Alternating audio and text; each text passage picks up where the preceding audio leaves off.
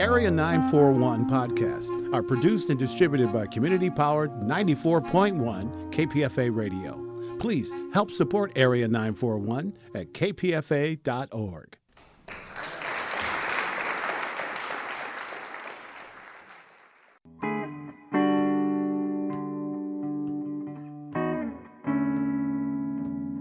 This is the Area 941 Radio Walensky podcast. I'm Richard Walensky, and we're talking about books, about theater, about film, about television, and from time to time, even about KPFA, Pacifica Radio. Anna Quindlen was a reporter and columnist for the New York Times from 1977 to 1994, winning a Pulitzer Prize for commentary for her column Public and Private. From 1994 to 1999, she wrote a column for Newsweek, and since that time has become a full-time best-selling novelist. I had a chance to speak with Anna Quindlen on April 8, 2016, while she was on tour for her latest novel, Miller's Valley. This is the third time I've spoken with Anna Quindlen. In this interview for KPFA's Bookwaves and Artswaves programs, she talks not only about her work as a writer, but about the current political scene, and opens up about her friend Hillary Clinton, and somewhere along the line, we agree to disagree. This new book, Miller's Valley, takes place mostly in the 1960s, mid to late 60s, and I guess early 70s, and it concerns a family living in what becomes a drowned town. And I understand that the origin of this came from something called the Tooks Island Dam Project from years ago. What was the Tooks Island Dam Project? Well, I don't want to overstate that as an influence on this book, because while the water threat is quite real, and I hope feels that way to the reader, it's also really metaphoric, at least to my mind. The Tooks Island Dam Project was a dam that they were proposing to build between New Jersey and Pennsylvania on the Delaware River. Unfortunately, there were some people in houses in the way. And I remember reading about that and reading about the fact that they removed all those people from those houses, either by buying them out or by eminent domain, and being pretty horrified. I tend to be a real homebody, a serious nester. I take where I am and where my family is very seriously. And the idea that the government could just disappear your home was about as horrifying to me as a thing could be. So it sort of went into me and stayed there, and I guess was a bit of an underlying cause when I started to think about Miller's Valley. But I think at some level, it became bigger than that in terms of how I thought about the idea of this old farming community being threatened by government forces who wanted to turn it into a reservoir. We here in California have seen in the past year a lot of these drowned towns because of the drought. Suddenly towns were appearing. They're gone now because it's rained, but suddenly there were a number of towns in reservoirs, and almost like once a week on SF Gate, the Chronicle site, you'd see a picture of a steeple rising out of what's now a puddle. It's kind of amazing, isn't it? Because, of course, it's not the idea that there's a steeple or even that there's buildings underneath. It's the idea that there were entire families whose life and livelihood were in those places that they can no longer visit, that don't really exist in the world, that have essentially been wiped off the map. The thing is, the more I thought about it as I was working on the novel, the truth is that for most of us, the places where we grew up have been wiped off the map anyhow. Not literally, but you go back to them and, the candy store on Main Street is now a tattoo parlor, and the houses that used to be so grand might be a little shabby around the edges and have given way to big new houses out of town. So that, it is a truism that change is the only constant, but it remains true. You say that this is kind of a metaphor.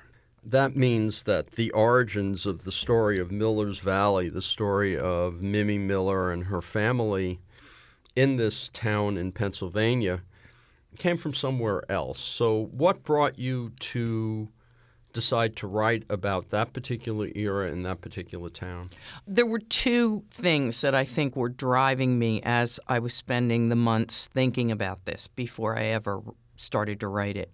One was that I have always obviously been interested in, from a very personal point of view, the enormous changes in the lives of women just during my lifetime. And the whole idea that you could be a little girl in the 1950s with zero expectations and grow up to be a woman with a rich, full professional and personal life. The second is the idea that America has amnesia, that we learn nothing from our past, that things happen in this country.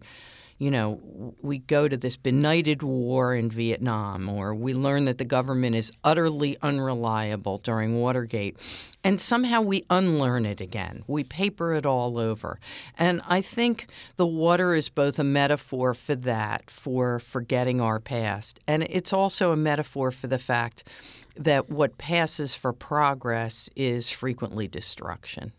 Gore Vidal used to call this place the United States of Amnesia. It's absolutely true. I mean, maybe it's because, you know, whenever I'm in Europe or Asia, I'm immediately struck by the fact that we're basically toddlers on the world scene. That, you know, you're walking around Paris and they say, oh, this building was built in 14-something. And you think in 14-something there were no buildings in the great city where I live. Maybe that has something to do with it, but it can be so infuriating to watch us make the same mistakes, almost out of willful ignorance, over and over and over again. Well, let's go back then to the key that turned and started this book.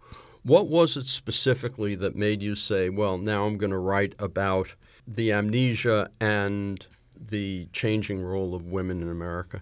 I think that usually I have a set of themes and interests that percolate below the surface all the time. You know, I'm Catholic, so I'm always thinking about redemption. I'm political, so I am always thinking about the United States and how it behaves. And feminism, second-wave feminism, is essentially responsible for my entire life in some profound way. And so I'm always thinking about that. But when I'm thinking about a novel, early days, I'm just always thinking about a single character. And that was Mimi in this case? Yeah. My protagonist starts to change and grow and enlarge in my mind. And the themes emerge, but they're never exactly grafted onto that protagonist. They grow sort of organically out of when she's living, what kind of life she lives, what her birth order is, what her job is, all the rest. For example, in my last novel, Still Life with Breadcrumbs, when I started to think about Rebecca Winter, a photographer, and thought about her being in her 60s, the theme of reinvention, of second acts in American lives, as Fitzgerald said, just loomed large, growing out naturally of her character and her situation. It was the same thing with Mimi Miller in this novel. When you're taking these long walks or whatever you're doing, are you also thinking story, or does that come when you sit down and do the writing? I sort of am supremely uninterested in story. I think it's one of my greatest drawbacks as a novelist. I mean, my first novel, In First Draft, literally had nothing that happened in it. The novel that I've most admired recently is a novel in which very little happens. It's a book called Stoner by John Williams, and it was reissued by the New York Review of Books Press. It was first published in 1965, and I think it's one of the great novels of the last 100 years, and no one had noticed it much recently. But nothing very much happens, and yet I found it propulsive because you get under the skin of this man who's the protagonist of the book, and you're living inside him, really. And that's what interests me. Character is always first for me. What I've learned over the years is that if I create a character and surround her with other characters and they butt up against each other, that creates plot. But that's the only way in which I'm the least bit interested in story or plot. When the characters get in the room together and start to hit one another like balls on a pool table. Well, I was reading a transcript of your interview with Diane Rehm, and the comment came up about how your mother and you kind of failed to communicate. The important things were never said. And that's very much the relationship between Mimi and her mother in Miller's Valley. How conscious are those connections that wind up being, I don't want to use the word autobiographical, but they wind up coming from your unconscious that way? Actually, that's a connection that's not in the least autobiographical, because the things left unsaid between my mother and I were things that were left unsaid because I was so young and because I was taking care of her while she was terminally ill. And she wanted to insulate me from the idea that she was dying. And of course, if you have serious substantive conversations with your teenage daughter about what is to come, it implies that you're leaving soon. With Mimi, I think it's quite different. First of all, her mother is a very plain-spoken, pragmatic. I won't say she's cold. She's just very workmanlike in a way. She's a nurse, and she wants more for her daughter than she had. And I think one of the reasons why she doesn't open up or emote with Mimi is because she doesn't want Mimi to get comfortable where she is. She wants her to want more. And she's afraid that if Mimi has a high comfort level in Miller's Valley, she'll stay. And Miriam just wants her to go out in the world. So the similarity is purely surface. Yes. But also, I'm well aware that there are constantly unconscious and subconscious things that you're doing as a writer in novels. But I don't even think that was an unconscious one. I think with most of us who do this over the long haul, the first novel is highly autobiographical, the second less so. And by the time you get, 7 or 8 or 9 out, those connections become more tenuous. It becomes much more like sausage making, in that you take everything you are and everything you've been and everything you've seen and you grind it all up together and it comes out in characters. The character of Tom, her brother, winds up being a Vietnam vet with, I guess, levels of PTSD. Did you do any research on that, or was this more because Anna Quindlen has been a journalist for this long? You don't have to. I never do any research on any of my novels. I mean, I spent the best years of my life hewing very closely to the facts of the matter. And one of the great things about becoming a fiction writer was that I realized that the world I invented could be completely invented by me. And that's the case with all of the novels. And I don't know anything really about PTSD except things I've read or seen in documentaries and so on and so forth. I just had a very powerful affinity for Tommy Miller. I really, really liked him. I felt like I really understood him, and I felt like I had a pretty good idea of what a couple of years of combat in the jungle would do to him. The character of Steve, her first boyfriend. Yes. I guess he's kind of an archetype. The first boyfriend who just sweeps someone off their feet until they realize, wait a second. Wait, sweep off your feet is such a lovely and romantic term. The first boyfriend when you're dying to have sex with somebody. That's what it is. It's not love. I mean, this is a relationship.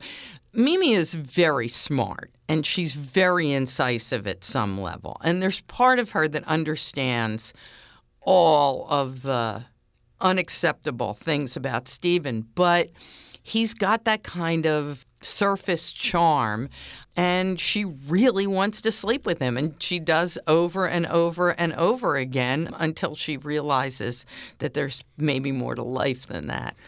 How close is Mimi to Anna Quindlen? How far do you go in differentiating your main character, in this particular case, from you? I mean, obviously, the biographical situation is different. But when you're looking out through her eyes to write the book, how much of that is still your reactions? I think in this case, very little. She's very different from me in a lot of important ways. Obviously, she's grown up in this rural environment. She's a youngest child. I'm a big believer in birth order, and I am, in fact, an eldest child, which both my husband and my son, who are both eldest children, say is why I'm a big believer in birth order. Explain what you mean by that. Well, I think eldest children carry a lot of weight for their parents. You show up first, and so, first of all, your parents don't really know what they're doing. I'm actually expecting my first grandchild in about 2 weeks, and I can't wait to see my son and his absolutely fabulous wife with this little boy who I know they are going to overparent to a fare thee well because, hello, I did the same thing. So that when Christopher came along, my second one, he had a kind of freedom of movement and freedom of positioning that Quinn never knew. I mean, you know, he didn't need to be this stand-up responsible guy because that job was already filled. And I think it really liberated him to be somewhat more authentic, although Lord knows the dynamic is always that you act in opposition to whatever the first one has done. Then you get the third one who basically is like, okay, you guys have your whole dynamic worked out. I'm just hanging out and being me. And I think Mimi has that. And she also has something that I've seen very clearly in my children because I have 2 sons and then my youngest is a daughter. My daughter is extremely tough-minded and extremely secure. And early days I thought, I really did a job on this one. And then over time I started collecting women I met who had 2 older brothers, and they all tended to be that way. And part of it was keeping up with the Joneses. Part of it was running after the boys and keeping up with the boys and so on and so forth. So I think Mimi is quite tough-minded because of that. She's a math science person. She likes the orderliness of the known universe and of equations in a way that has never really spoken to me. She has a different kind of voice than I have. And, of course, that's a great challenge in writing a first-person novel, that if you get that voice right, you're about 90% of the way there. If you don't, you're totally cooked. The additional challenge in this novel was that since we first meet Mimi when she's 11, and we wind up taking her straight through to her early 60s, the voice had to remain constant but slightly tweaked to account for maturation and growth. And that was a little bit of a hat trick that I had to really work on.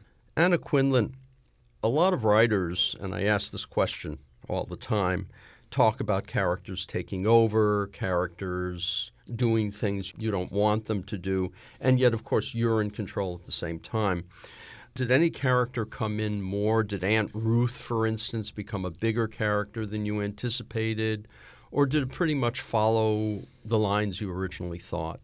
I would like to be able to say that it followed the lines I originally thought, but there were no lines. I tend to know exactly what the beginning of the piece is going to be like, and I tend to have a pretty good idea about the end of the piece, but I'm usually completely agnostic about the middle. And the middle is where I really discover things. I think Mimi's mother, Miriam Miller, became a larger character than I had originally expected her to be. I think there were certain things about Ruth and about Donald that I hadn't seen coming until they were coming. And it's not exactly that the characters take on a life of their own. It's that you start to build them brick by brick, and at a certain point, they can only act certain ways or else you've turned them into marionettes. I mean, you know, if your plan was to have this character die at this point or run off at this point or say this or that, and it's utterly improbable given how you've built that character from the ground up. You're the writer. You can still do it. It's just that in your mind you can feel that uncomfortable thud of a reader closing the book and saying, I don't believe it. And if that happens, then game over. And so I think it's not so much that the characters take on a life of their own as that certain ends as they say in A Christmas Carol, certain ends, once followed, will only turn out a certain way. And when you've created a certain kind of character and you're starting to move forward, you think, Mimi would never act like that. Mimi would never say that. Mimi would never do that. The book develops its own internal logic, and if you don't follow it, it won't feel true. So there are certain places where you might have thought Mimi will do this, and then you come to that place and go, nope. No, not the person I know now. And, of course, my editor always says that she should have a needlepoint pillow that says the first 50 pages will always have to be rewritten. Because in the beginning of the book, you are not so clear on what you're doing. And when she hands me back my manuscript, there's always a lot of scribbling on it. But I would say at about the 2/3 mark, it becomes less and less and less. And in the last 30 or 40 pages, there's usually nothing. Because by then, I know what I'm doing. And that's really what happens, that after a while you just know down to the ground what you're doing, and you don't zig instead of zag because you understand that the material won't absorb that. Did you always know what would wind up happening with her brother Tom? Yes, I think I did. Part of this was because I was a teenager during Vietnam. I'm always struck by the fact that with World War II, we had this kind of double advantage, if you will, if you can put it that way. One is that everybody came home feeling they'd done the Lord's work. And the other is that everybody came home feeling that they had no need to ever discuss it again because of the tenor of the times. Today, we've had conflicts, wars, in which everybody understands that discussion is really important, and everybody has deconstructed what went wrong and what the mission was. And in between those two, we have Vietnam, where guys came home and nobody talked about it, and nobody wanted to admit that it had been a benighted effort from beginning to end. And it left an entire generation of what I thought of as lost boys, because most of them really were boys who came back and had no clue where to place themselves. And it was pretty clear to me, given how charming and likable he was, but how little direction or drive he had, that Tommy Miller was going to wind up being one of those lost boys. Did you fall in love with your characters? Oh, my God. Utterly. Some of them more or less than others. It's not just that you fall in love with them. If you don't completely believe in them, neither will the reader. I mean, there's this great Robert Frost quote, "No tears in the writer, no tears in the reader." And I responded to it so viscerally when I first found it, because if I'm crying when I'm writing a scene, there's part of me standing outside myself going, yes, because it means that I'm managing to evoke some sort of powerful emotion. And at some level, the emotion throughout is this deep connection with this place and these people, so that at the end of a good day particularly, you almost have to wrench yourself out of Miller's Valley and out of Mimi and so on and so forth, and go back to the real world, which seems slightly hazier and less improbable on a good day. Well, given the presidential situation, nothing is less improbable. I was speaking with the thriller writer Harlan Coben, and he said that if he tried to write the story of Donald Trump, no one would buy it. I know. And Harlan's pretty good at that kind of stuff. His bad guys are really good bad guys. I was speaking to somebody at an event in New York City who's in his 80s and has been involved in politics very intimately for decades. And I said to him, is this the strangest political season of our lifetime? And he said, this is the strangest political season in the history of the nation. And to people who know more about the 19th century than I do, that may seem like hyperbole, but not by much. It's very sad that neither Gore Vidal nor Molly Ivins is around now. Oh, think of what a good time Molly would have had with this. However, I have to say, this entire political season has been such a gift for Andy Borowitz of The New Yorker, who has been doing the most, I would say, satire, except that it's almost not satiric given what's going on. Anna Quindlen, you were a columnist for a long time. Now, your focus was not on politics. It was on lifestyle and lives. But the two intertwine. And a quick question, do you miss having that venue now that things are so, I don't know, out of control? I don't, actually. I find this political season deeply dispiriting in a lot of ways, and I'm not sure there's that much to say about it. I mean, the rise of Trump and, to a lesser extent, Ted Cruz, you write one column about how that reflects the anger of a disenfranchised white male class of a certain kind, and then it's kind of done. And then what you're left with is stuff that's so distasteful to me. I think the most abiding sentiment that I feel during this political season is a kind of a sadness, because there are significant differences between the views of intelligent conservative Republicans and intelligent liberal Democrats about the roles of the state, about what the federal government could and should do, about the role of the court, and the like. And we're not going to have those conversations. I just don't believe we will. I believe it'll be one crazy shot across the bow after another. There is a conversation going on between Clinton and Sanders, at least. Yes, I agree.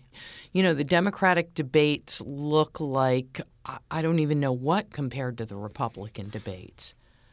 And in the end, we can see one supporting the other, whatever the outcome, you know, maybe with questions, but still, mostly, I think, because the other side is nuts. I think that's true, and I hope that when it comes down to it, on the Democratic side, there's a kind of a grace and a recognition of shared values. I don't know how you come back from what's happened on the GOP side, the kind of name-calling and demonization.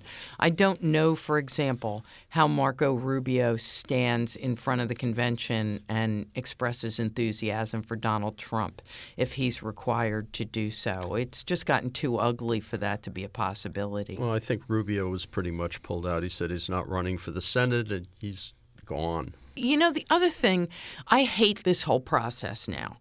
It's like the Bataan Death March for these people. For 2.5 years or so, they don't get a decent night's sleep. They don't get to stop to read a book, to collect their thoughts, to think deep thoughts. They get run all around the country. They must be so exhausted.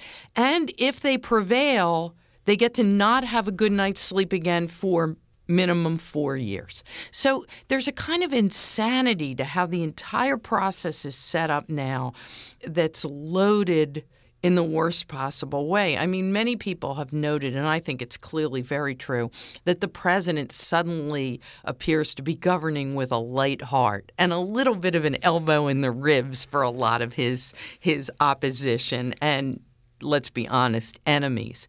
And I think part of that is because obviously he never has to run for anything again. And part of it is because he thinks there's unfinished business that he no longer has to try to build bipartisan support for, because the politics of personal destruction have utterly trumped bipartisan support. But part of it has got to be, and I would feel exactly the same way, it's almost over. I mean, what a job. What a life. As we're speaking now, the animosity between Clinton and Sanders has grown, and all of these people are getting very upset about these things they're saying. And I'm thinking, you have two people who are in and around the age of 70 who haven't slept for 10 months, and they're testy, and they're going to say things. And it's not a big deal if one says, oh, the other isn't qualified, because they haven't gotten any sleep. It's not a big deal. He'd walked back the not qualified shot, which is preposterous. I mean, Right. Secretary Clinton is the most qualified candidate we've had for president in my lifetime, maybe ever.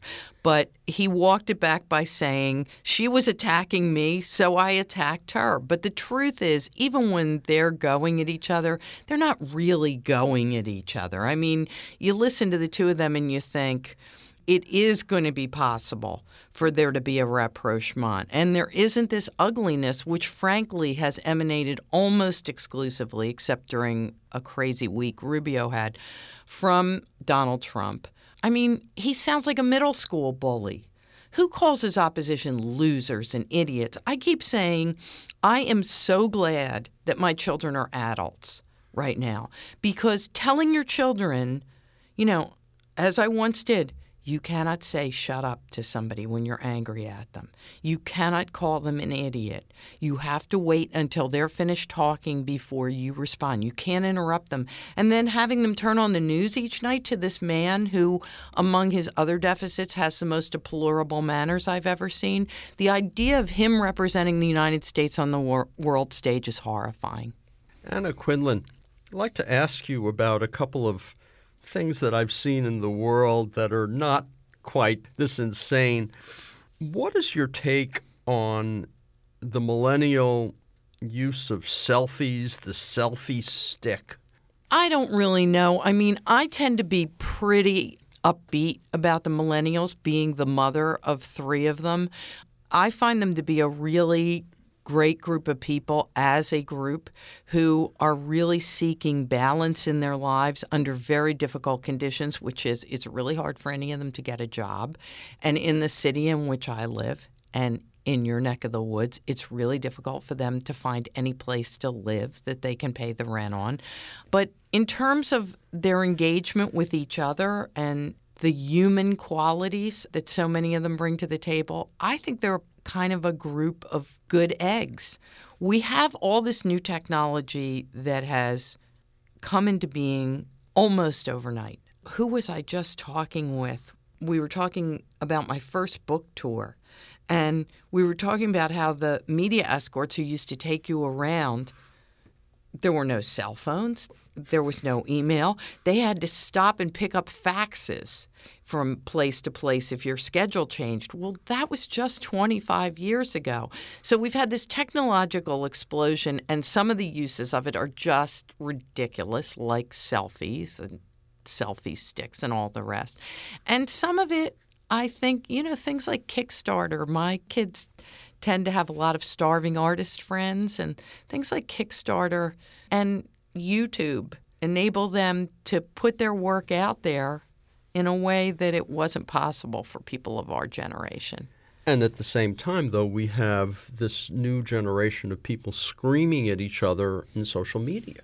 Exactly. And sometimes the Twitterverse is about as ugly as it gets. Although my experience with reading comments and tweets online that are really, really on the edge is that they tend to come less from the millennials I know and more from people who are more around my own age and haven't really developed the appropriate tech etiquette as far as I'm concerned.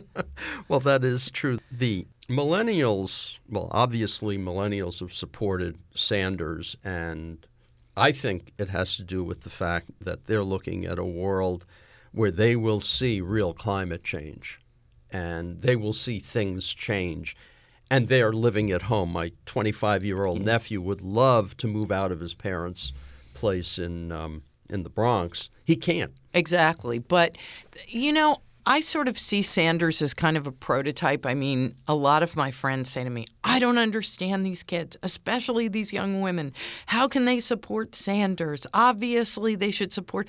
And I say, do you guys remember Eugene McCarthy? Because I remember Eugene McCarthy really well, and he was a really decent, intelligent man who seemed to promise a certain kind of revolution at a time when a lot of us felt like a certain kind of revolution was necessary.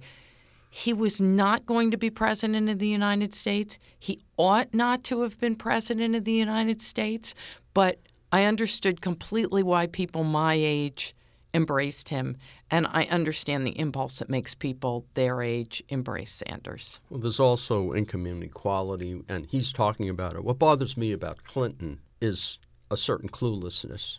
If she was actually listening to what he's saying rather than just occasionally mouthing the words, I'd be much happier.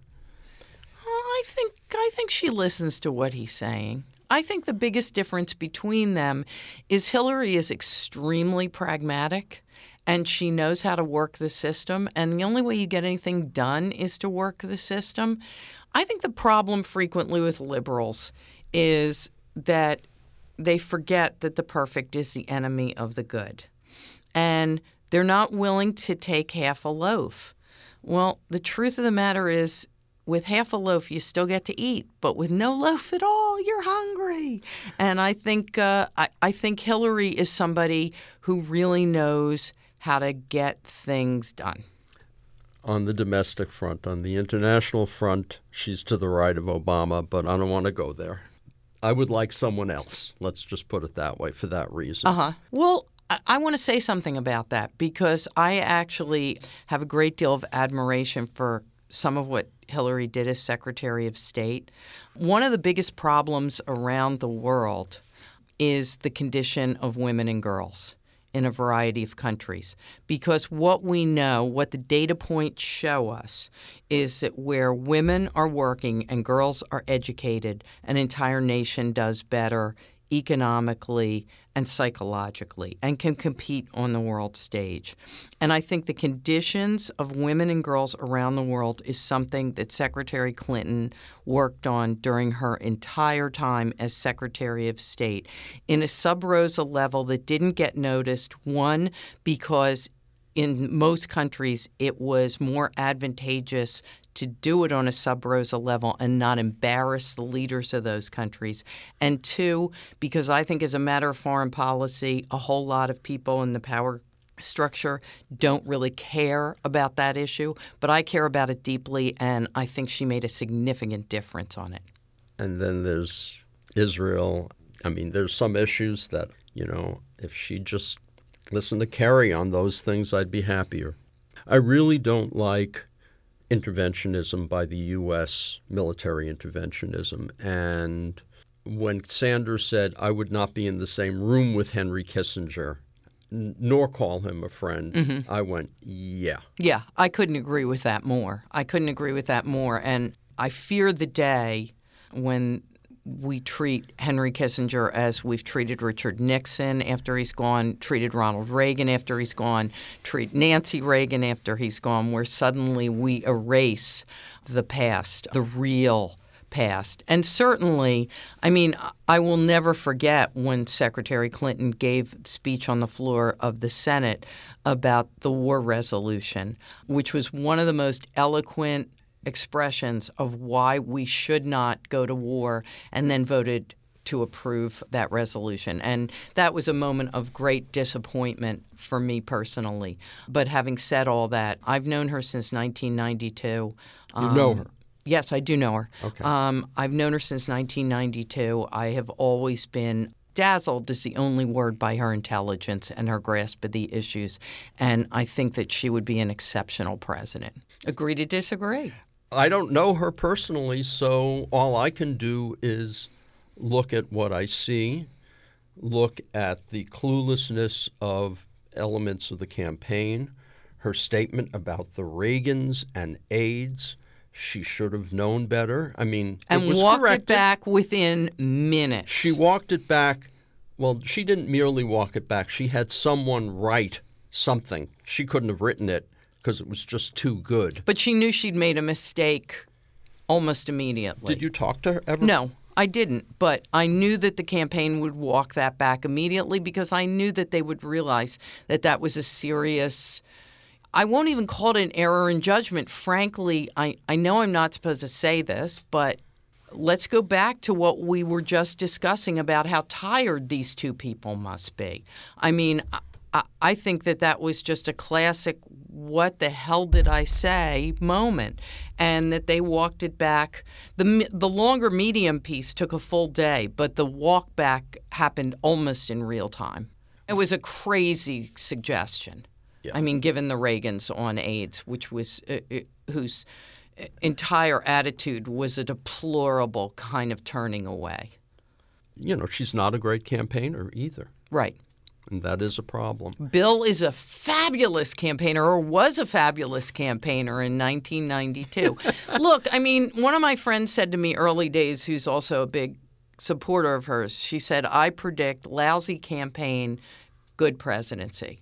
And I think that's exactly what you're going to see. I mean, policy wonks, and she is a policy wonk. I mean, there's no subject you can throw at her where she doesn't say to you, oh, well, you really ought to look into a program they have in Scottsdale, Arizona for water maintenance. And you're like, really? Because I can't even remember my cell phone number. But policy wonks do not make good, intuitive campaigners. It's a different set of skills.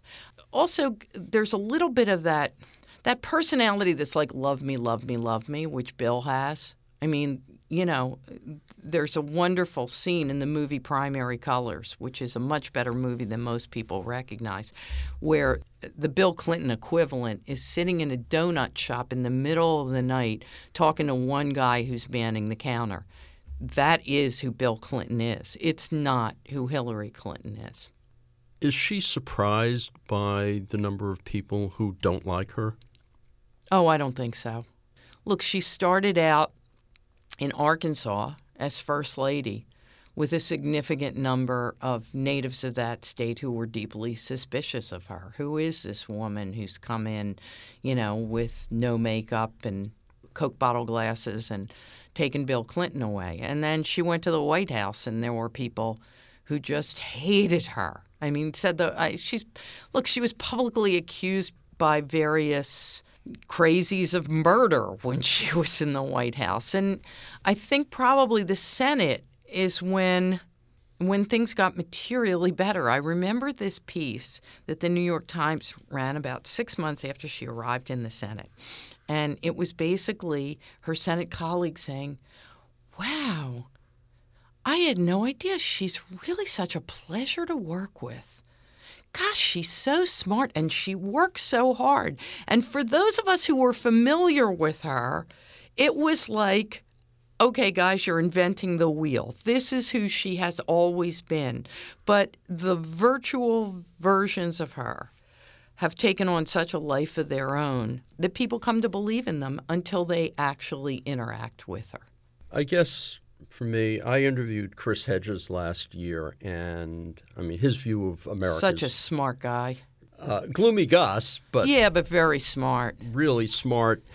And his view is not that this is about personalities, but that the entire system that we're living in, where the elites of the world are kind of grabbing everything they can, that Hillary is part of that.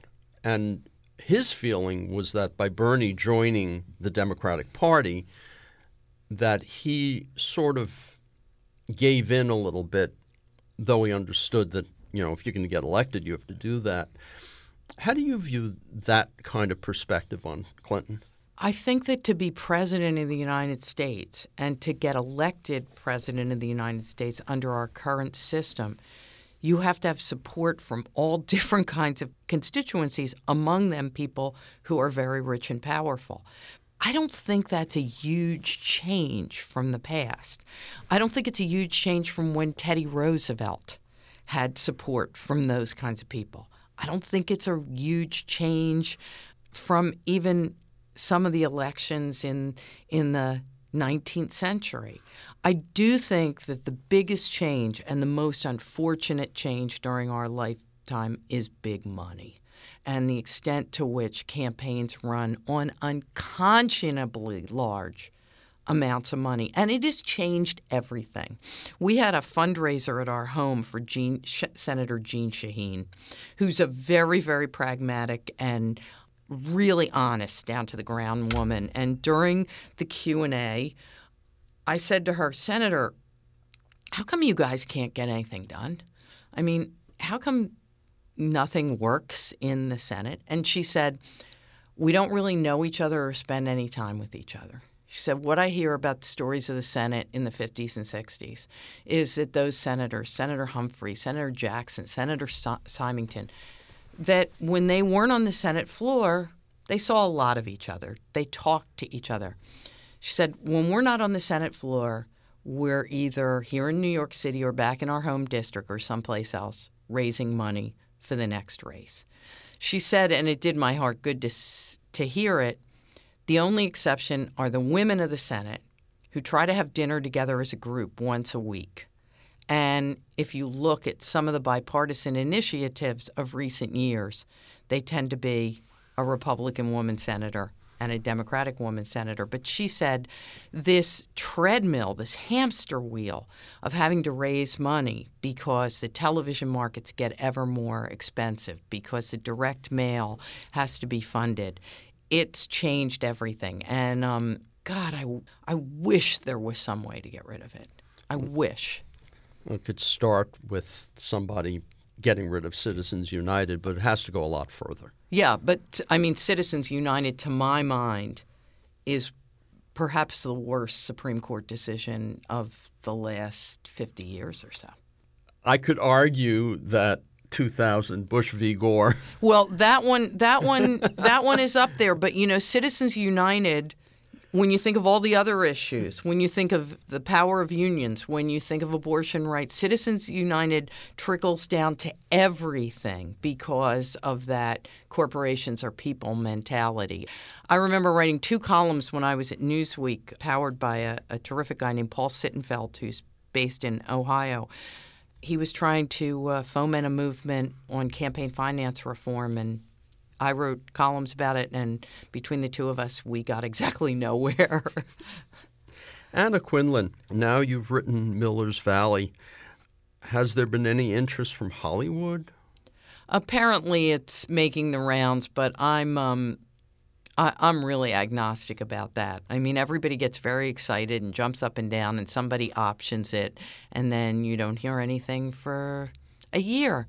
And then they option it again, and then you don't hear anything for 18 months. And it's always a crapshoot there, and if something gets made, what you learn over time is that that's the exception, not the rule. Are you working on anything now? I'm working on a new novel. Do you see yourself writing more essays? Probably not. Really? I mean, I think of myself as a fiction writer now, and you know, maybe something will present itself where I suddenly think I want to go back to nonfiction for one book or a series of pieces. But right now, I just see myself writing novels. To listen to more of these interviews, go to my website, bookwaves.com, or find the Bookwaves and Arts Waves podcasts at kpfa.org. Or you can subscribe to both podcasts via iTunes. Until next time, I'm Richard Walensky on the Area 941 Radio Walensky podcast.